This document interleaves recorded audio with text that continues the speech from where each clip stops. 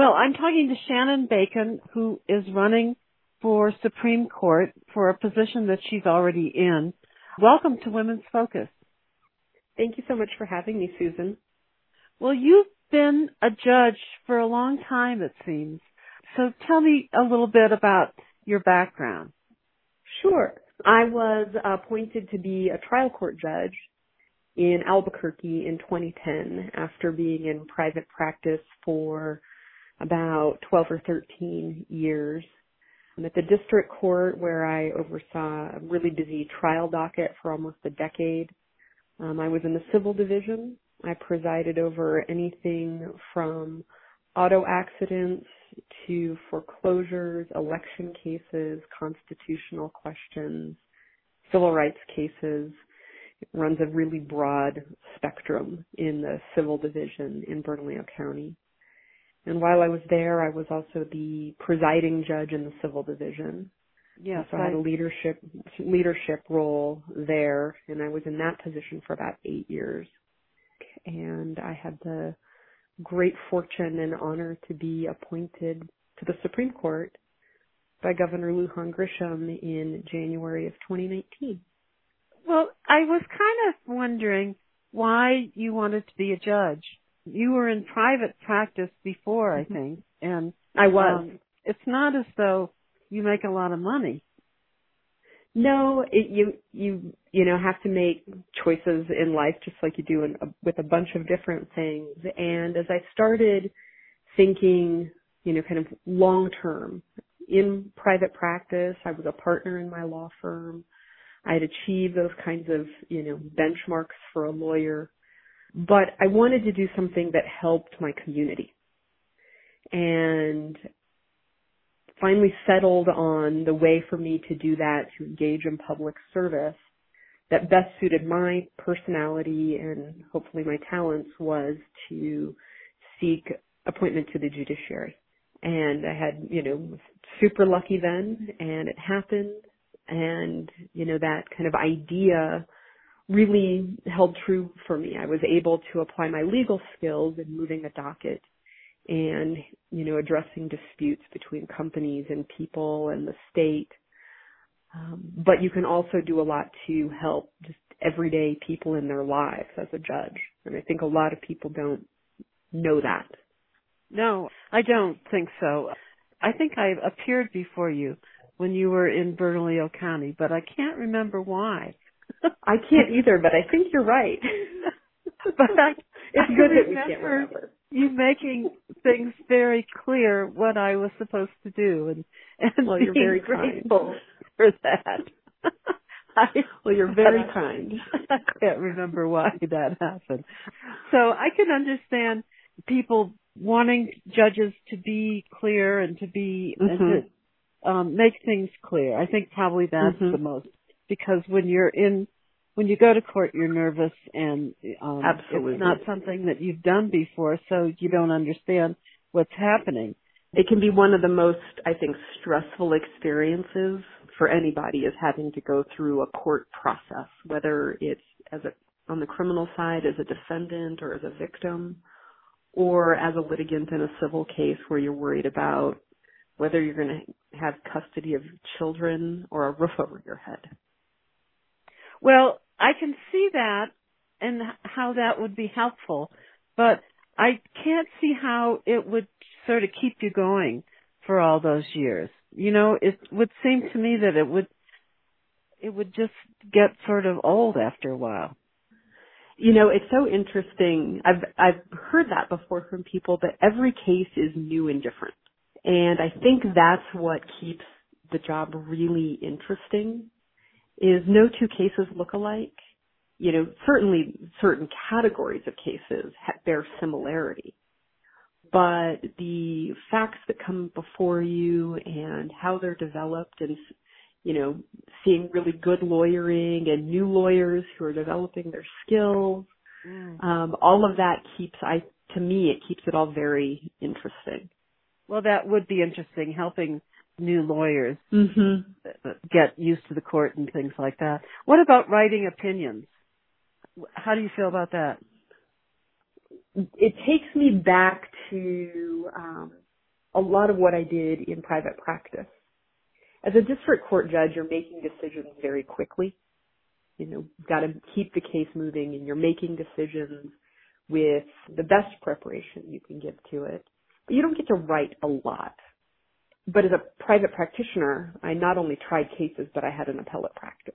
And so I was accustomed to having the time to sit and think and try and write something that was then, as a lawyer, persuasive, but also simple. So now I get to use those skills again and try and write in a way that is clear to the court, it's clear to the lawyers, but it's also clear to the public. And also, since you'll be going down in history. Yeah, I mean, your name is on everything that you do. You sign your name on everything that you write. Yeah, so that part is really engaging. It's very challenging. Writing is in a clear way is really hard work. Let's talk about women, because we're getting more women on the Supreme Court. And I know another way that I know you is through an organization that works to get women elected to office, to all different offices, Emerge, whom we talked to on Women's Focus. And so we're getting to the point, I think, where it's not out of the ordinary to have women in court or as justices. That's true. I think I recently looked at statistics for the New Mexico judiciary, and we have real parity in terms of gender in the courts. So we've done a good job of creating that kind of balance and representation. I think the real work now is making sure that we have a more diverse racial and ethnic makeup. And so being sure that there is a path and a pipeline for women of color to join the judiciary, I think is the next kind of big step in diversifying the judiciary. Okay, so you mean getting into the place where they start to become judges, because obviously you don't go right to Supreme Court. So. Right. But encouraging and mentoring, African American women, Native women, Hispanic women in a way that they think, maybe I'd like to be a judge. And being sure that the process of nomination and selection is fair and representative of everyone in our community. What about clerks? Do we have women as clerks? As law clerks? Yes. We do. Working with the judges. Yeah, so at both the Court of Appeals and the Supreme Court, each judge or justice can hire 2 law clerks. Most frequently, they're coming right out of law school, but there are a few kind of what we call more senior or long-term clerks. And there's a good mix there between men and women as well. Where it falls short is racial and ethnic diversity. Okay. And so we've recently, just this year at the Supreme Court, started a diversity clerkship program that has somebody come in the summer before their 3rd year of law school and have a robust experience at the appellate court. And there's a stipend attached to that so that people can pay their bills along the way. And also train those law students how to navigate applying for clerkships and coming out of that experience with a strong writing sample, which is really important when you're applying to be a law clerk. Oh, okay. So we've just finished the interviews for that diversity clerkship program. And I'm really excited to see who comes on board, and I'm really looking forward to that mentorship process this summer. And how many participants would there be? I think our first year is going to be about 6. We've got to, establish the funding and get all of that kind of buy-in. We had 17 applicants, largely from University of New Mexico, but we had some out-of-state applicants as well. And that group of 17 has been narrowed down now, and I think the committee that is kind of putting all of those pieces together is in the process of whittling down the final folks that we'll make offers to. Okay. Do you think that it makes a change having women on the Supreme Court? I Does do. it make a difference? I think having diversity of experience, diversity of points of view, different life backgrounds, creates a more holistic court. It's not all individuals who have similar life experiences and backgrounds making decisions. And so that kind of diversity on the Supreme Court, Court of Appeals, the trial court level, I think is really important.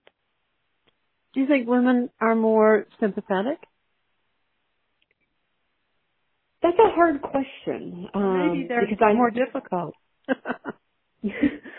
I think I know lots of women that are sympathetic, but I also know lots of men that are sympathetic. And maybe sympathetic's the wrong word. I think the word I really think of is empathetic. Okay. But, you want people who've had the experience of being a woman in an all-male world, or being a parent, or being a single parent, whether you're a man or a woman.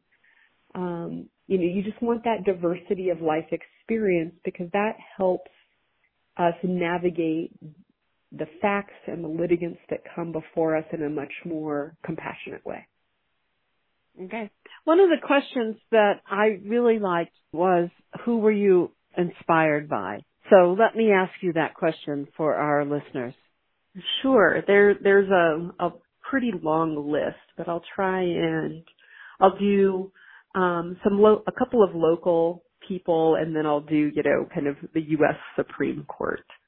So locally, judges that I've had the great fortune to work with over the years that I really admire and take certain aspects or attributes of them and try and weave them into my own way of doing things.